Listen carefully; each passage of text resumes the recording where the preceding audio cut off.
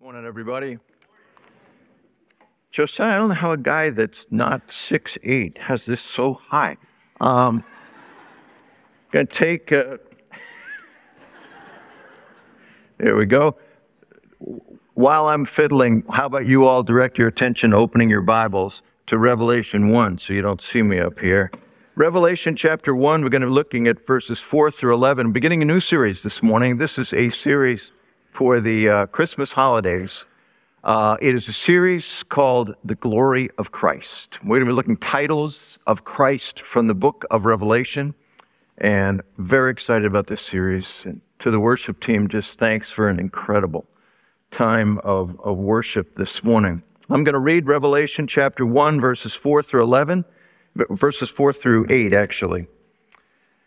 John, to the 7 churches that are in Asia, grace to you and peace from him who is, and who was, and who is to come, and from the 7 spirits who are before his throne, and from Jesus Christ, the faithful witness, the firstborn of the dead, and the ruler of kings on earth. To him who loves us and has freed us from our sins by his blood, and made us a kingdom of priests, to his God and Father, to him be glory and dominion forever and ever. Amen. Behold, he is coming with the clouds, and every eye will see him, even those who pierced him, and all tribes of the earth will wail on account of him. Even so, amen. I am the Alpha and the Omega, says the Lord God, who is, and who was, and who is to come, the Almighty.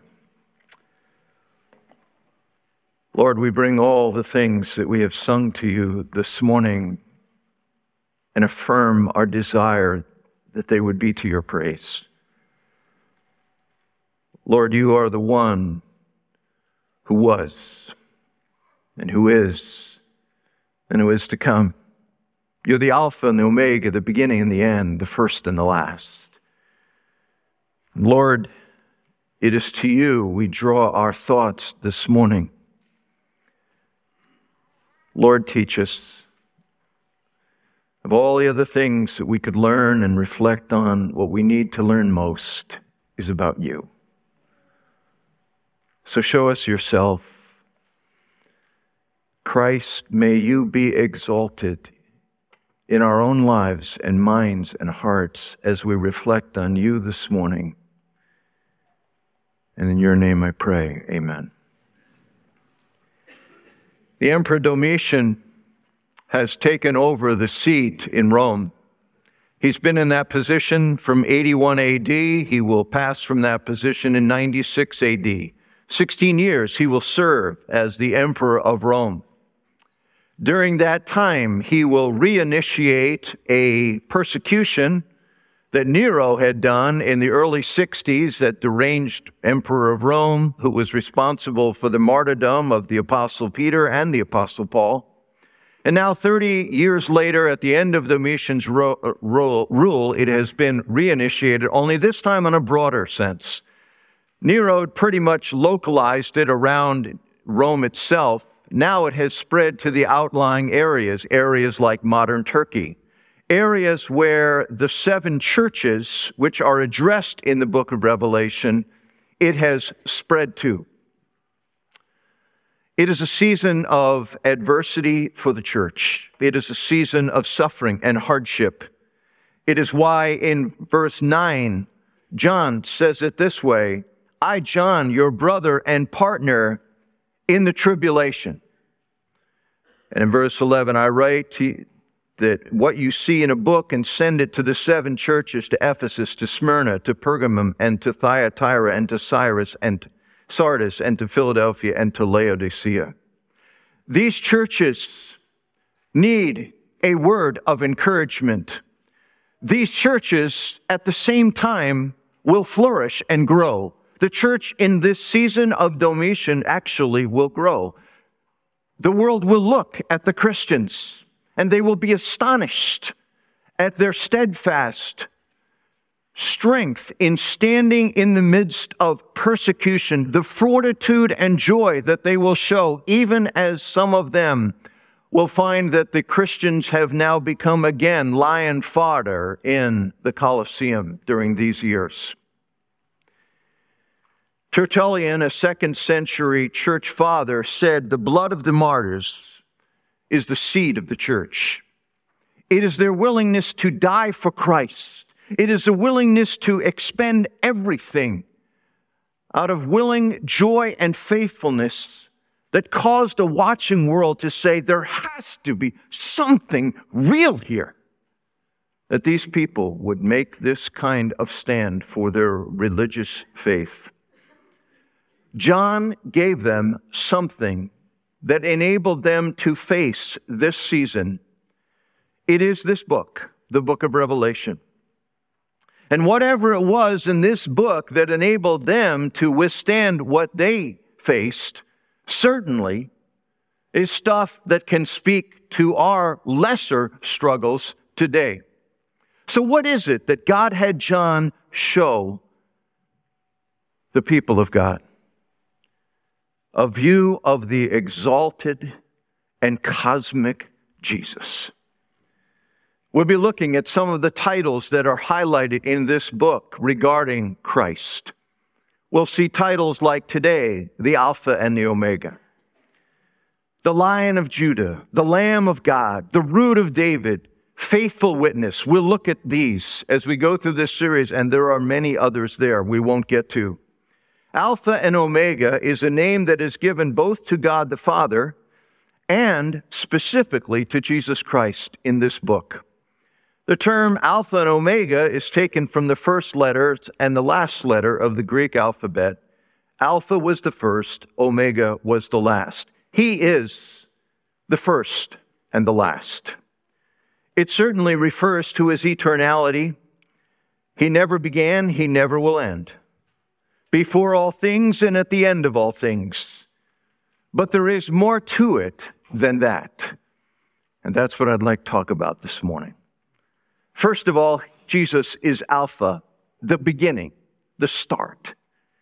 He is the originator of all things. It is a comprehensive concept of God that is presented here. He's saying, I am uncreated. Nothing precedes me. Now, this was a big issue in the early church, where they were trying to figure out the origin of Jesus. There were councils that were held on this subject. Is Jesus derived from God? Is Jesus a lesser God? Is Jesus created by God? But Jesus did not declare, I am Beta and Omega. Beta would be the second letter. He didn't say, yeah, after God, there's me. No, he says, I am Alpha. I'm there at the beginning. I am the origin. I am at the origins. As a matter of fact, I am the originator, uncreated. But he tells us the significance of this idea of being first and last in an Old Testament passage. Isaiah 48, verse 12 says, listen to me, O Jacob and Israel, whom I called. I am he. I am the first, and I am the last. My hand laid the foundation of the earth, and my right hand spread out the heavens. When I called to them, they stand forth together. Now, when we say somebody's an alpha, she's an alpha, he's an alpha, we're talking about somebody that's the most willful, the hardest driver, the leader, the alpha dog leads the pack. The alpha player leads the team, right? But this concept is more. It is not supremacy of will and influence. It is supremacy of existence. That Jesus is the great God, the creator. He is the origin of all things. That then gets very personal, because it means he is the starting point of our lives. Why does that matter? Well, it speaks directly to us because it argues that when we evaluate ourselves, when we think of our lives, we must start with God. We tend to start with ourselves, but unless you start with something outside of yourself, you tend to never find you. If I had a piece of something red here this morning. And you gave it to me, you handed it to me, I had my eyes closed, and you said, here it is, tell me what this is. And I'd look at this thing, and there it is. You can't even see me now, but there it is. And I'd say, well, it's red, but I'm not sure what it is. I don't know. I don't know if it's a red pillow. I don't know if it's a red vest. I don't even know if it's a red suitcase. I just see the material right in front of me. I can only see part. It's myopic. We need an outside, a bigger view. That's true of ourselves. We need something bigger than us, something outside of us that is helping us be defined. You must see from outside yourself. So the question is, what's your alpha? What is your beginning?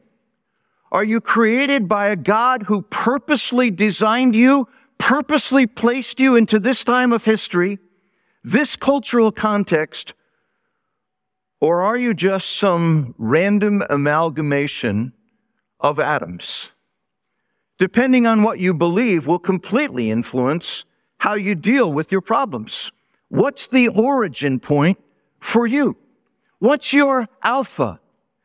Christian faith says my alpha, my beginning, my first, the start of it all is a person.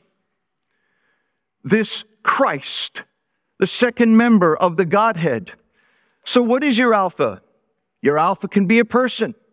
Your alpha can be random chance. But your sense of origin, your starting point, the beginning of it all has incredible impact on how you do life and how you live life. For instance, one thing, it gives clarity to our lives. Many years ago, Rudyard Kipling was a writer for England, many famous writings, books, variety of things he did. And Rudyard Kipling made a statement. He said, it's a famous statement now, what do they know of England who only England know? What he was talking about was, there in England, he was frustrated because everybody was so proud of the British Empire and all that they did, and it all started in that little isle, as Winston Churchill loved to talk about it. And he said, our view is we are the center of everything, and center of everything good. But his frustration was, we don't realize that our empire is built on the backs of coolies, servants, slaves all over the world. And he says, people of England, if they don't have a view outside of themselves, what do they really know of England? They have to see broader.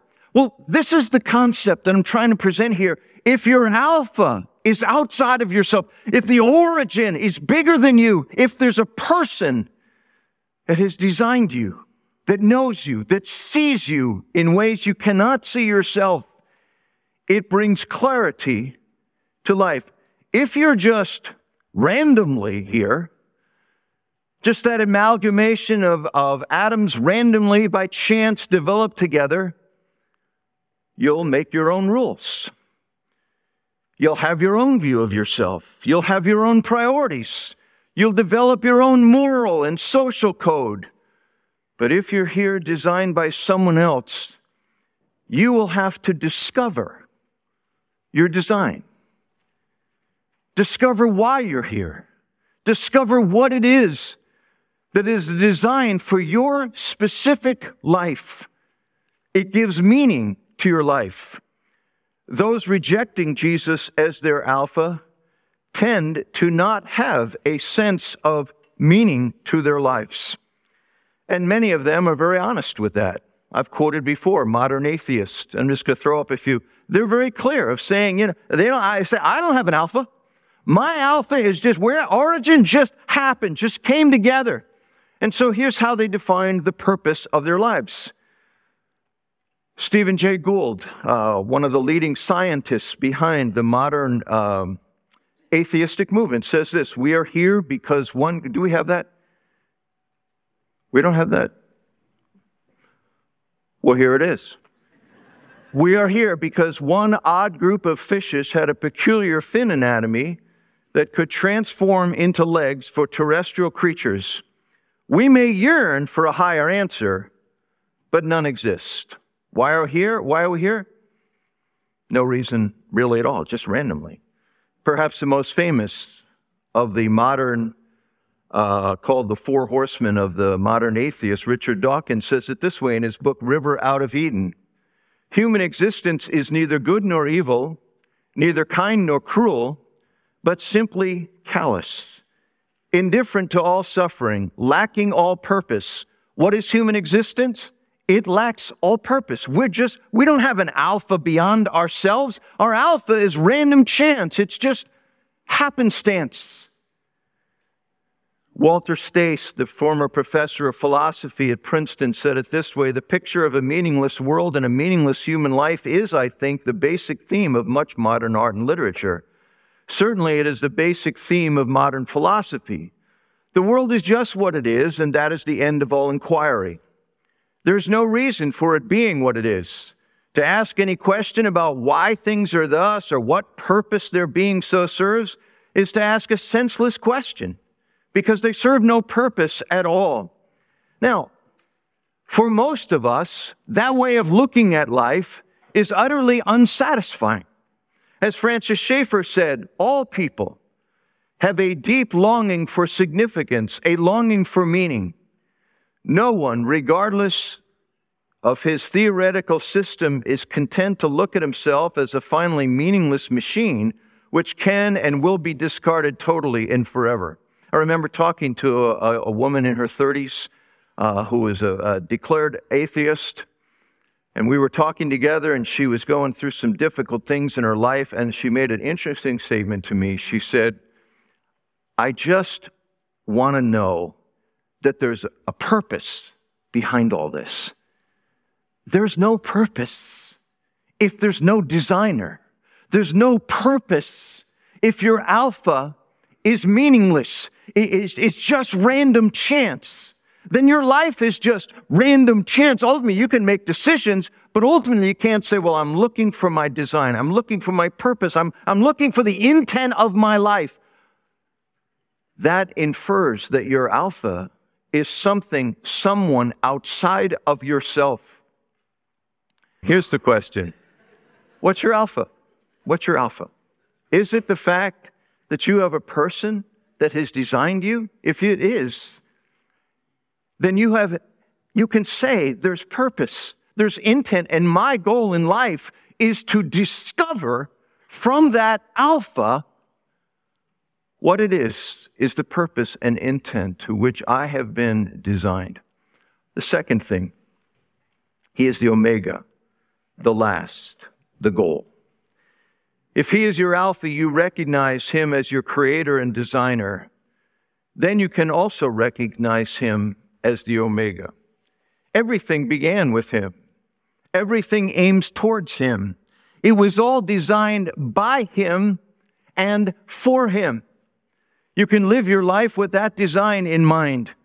Many years ago, I visited the house of a family from South Asia, and they had bought here in the United States locally. And I went in the home, and they were very small of stature, and their home was built for small of stature people. I'd never been in a home quite like it. The doors were low. The rooms were very small. The ceiling was lower than normal, and every part of the house just felt like it was not designed for a 6'2" me. I just felt like it wasn't designed for me. I don't fit in this universe. I feel aberrant, out of place. The universe that you live in was designed for Jesus Christ. By him and for him. He is its goal. It is designed for his glory. One day, every knee will bow and every tongue will confess that Jesus Christ is the Lord. You were built to be part of that creation, but it is not aimed at you. It is aimed at him. He's the Alpha, the originator, but he is also the Omega. He is the goal. He is the target. It is about Him. These followers of Christ that John is writing to were choosing to live their lives for Jesus. It was costing them.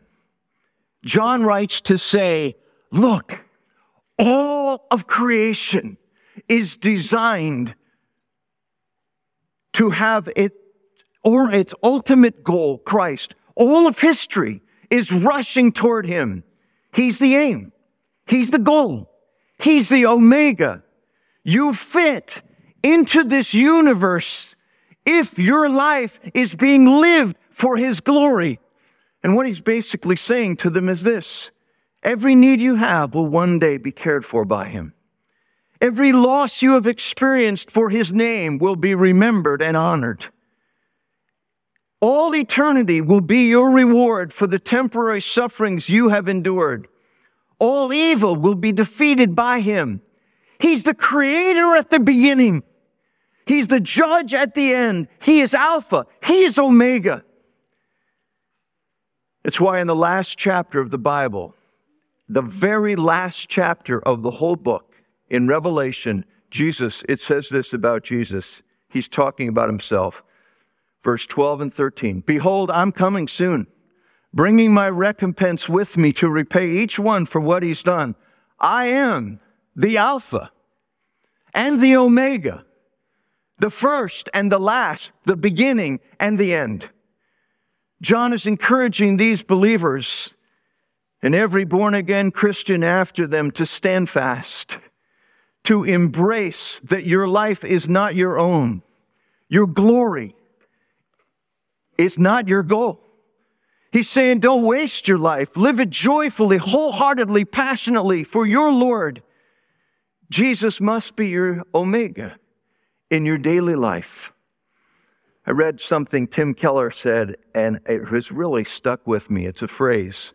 I believe I have it here. There are two ways to approach God. There are two ways to approach God. You either make Him the means and something else is the goal, or you make Him the goal and everything else is the means. I want to unpack that a little bit. He says, you either make and we all do it in our lives. We do it as a seeker towards Christ. We do it as a young believer towards Christ. Many cases we do it many years as our lifestyle as a believer. We look at Christ. He is the means to my goals. Yeah, I come to Jesus and because I've recognized that I needed forgiveness of sins, but I also love having Jesus in my life because He makes me happier. I know He'll give me relationships. I know that He'll help me with some of the self-destructive tendencies I have in my life. And He does all those things. But we tend to look that the goal is my happiness. It is my relationships, my moving forward with life, my conquering my struggles. He's the means. They're the goals. But the longer you walk with Christ, you find out that's not really the story. The story is this. He's the goal. He's the Omega. He's where my whole life trajectory is pointed, and that He's the goal. Everything else is the means. It causes you to look at things differently. It causes you to look at loss as suffering. It causes you to say, these are things that cause me great sorrow. And I thought the Christian life was all about my great joy. But I begin to realize that I can endure my sorrow because God uses it as a means to the goal of knowing and loving and enjoying Jesus Christ. He becomes the Omega. More and more in my life experience that all of history and all of my history and all of my story with Jesus is directing me towards my Omega.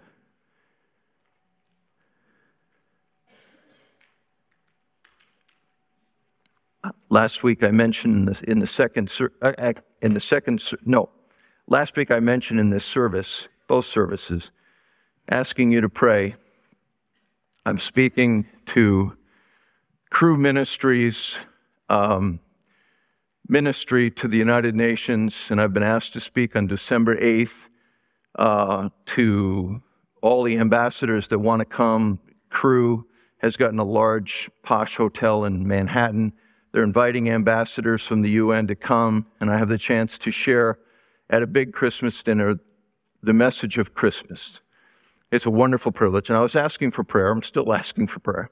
And I mentioned in my spiel on it, I've spoken a couple of other times with Cru in their ministry to the United Nations, and I'm always terrified, and I'm in over my head, and I expressed that fairly eloquently, I guess, because after the service, people came up and were talking to me, and one particular woman came up, and I don't know her, but I love her and what she said.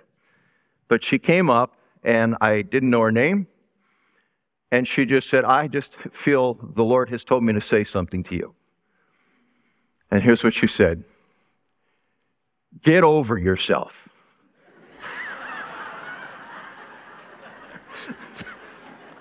Oh, I'm Mark. You're... No. Okay. It was a great statement. Yes, I am nervous about going up there. Yes, I feel, and I'm trying to communicate. I'm in over my head. I need the... But I also, she said, get over yourself. It's not about you. It's about Jesus. She's right. And I may go up there, and it may be the worst talk that those ambassadors have ever heard from a clergyman in their whole life. That may be the way that Jesus Christ is going to glorify himself somehow. I need to say, God, bring it on. That, Lord, everything is directing towards one goal. He's the Omega. He's the target. Everything else is the means. I look around this room this morning, and I know a lot of you, and I know some of your stories. I know some of the things that have been the means, the cost, the pain. But I also know enough of your stories. You'd say, I could not have imagined how this thing could be a means toward me experiencing the ultimate goal of knowing and enjoying and loving and glorifying Jesus Christ. But he does it. Or maybe you're here and you're inwardly shaking your fist at God today. You say, I've tried to do the right things, but I'm going nowhere. I made the right choices, and God didn't give me a spouse. He didn't give me children. He didn't give me children turning out as I had hoped. I tell the truth, and then I lose the sale. I take my stands with Jesus, and I've taken one punch in the stomach after another. But your life is not aimed at your goals. It is not aimed at your dreams and expectations, even as a Christian. It is aimed at Christ. And those very disappointments and losses and sorrows are the means of leading you to Him. He is the Omega. He is the one your life is pointing towards, as all of history is surging towards Him and His exaltation. It's why the Westminster Confession of Faith, Shorter Catechism, says it this way. What's the chief end or aim or purpose of man? To glorify God and enjoy Him forever. He is not the means to the goal. He's the goal. Everything else is the means. Elizabeth Elliot only wrote one novel in her career. She wrote many other books, but one fiction book. The book is entitled No Graven Image. I read it many years ago, and the Lord brought it back to mind for this message.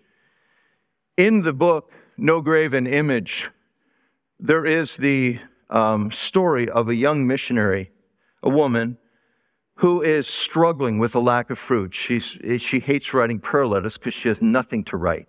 It's embarrassing. She's given up her career to come be a missionary on the field, and she's not seeing people respond to the gospel. She doesn't feel like she's making any difference. She wants something to validate her, as we all understand.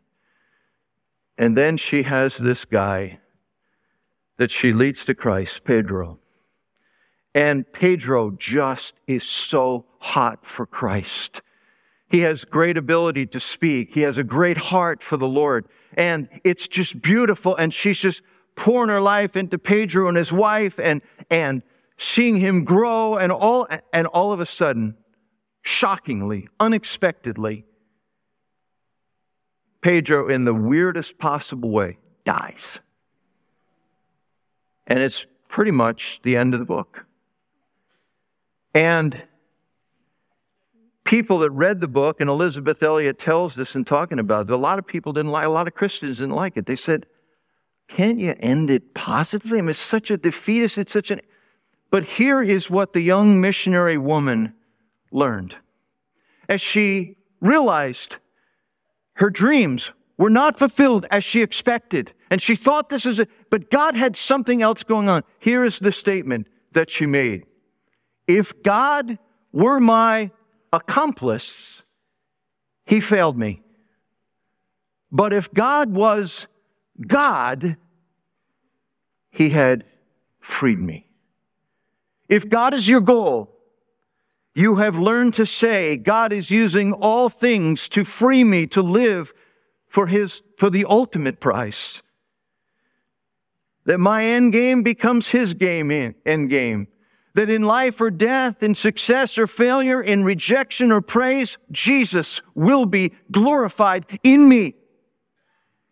He's not my accomplice to satisfy my goals and desires. Ultimately,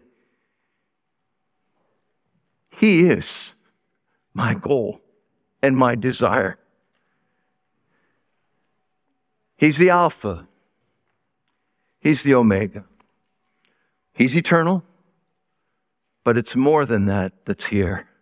He's saying He's the designer. He's the originator, but He's also the target. Our lives have been shaped and molded and with the goal that we would more and more live out a life that is to the glory of Jesus. He's the goal. He's not the means to our goals. All those other things that He allows and purpose, some very encouraging, some lovely, some we just easily embrace with gratitude and praise, but also the other stuff. He says, I'm the goal. Those things also are part of the means. I'm not just Mark. I'm not just your accomplice. I'm your God. I'm your Omega. I'm your Alpha. And He says to people that had suffered deeply, He says, people, you're right on track. Yeah, this is hard. I hope the persecution relents. I'm sorry for you. However, see that what God is purposing in your life are the means towards the ultimate goal. With this, I'll close.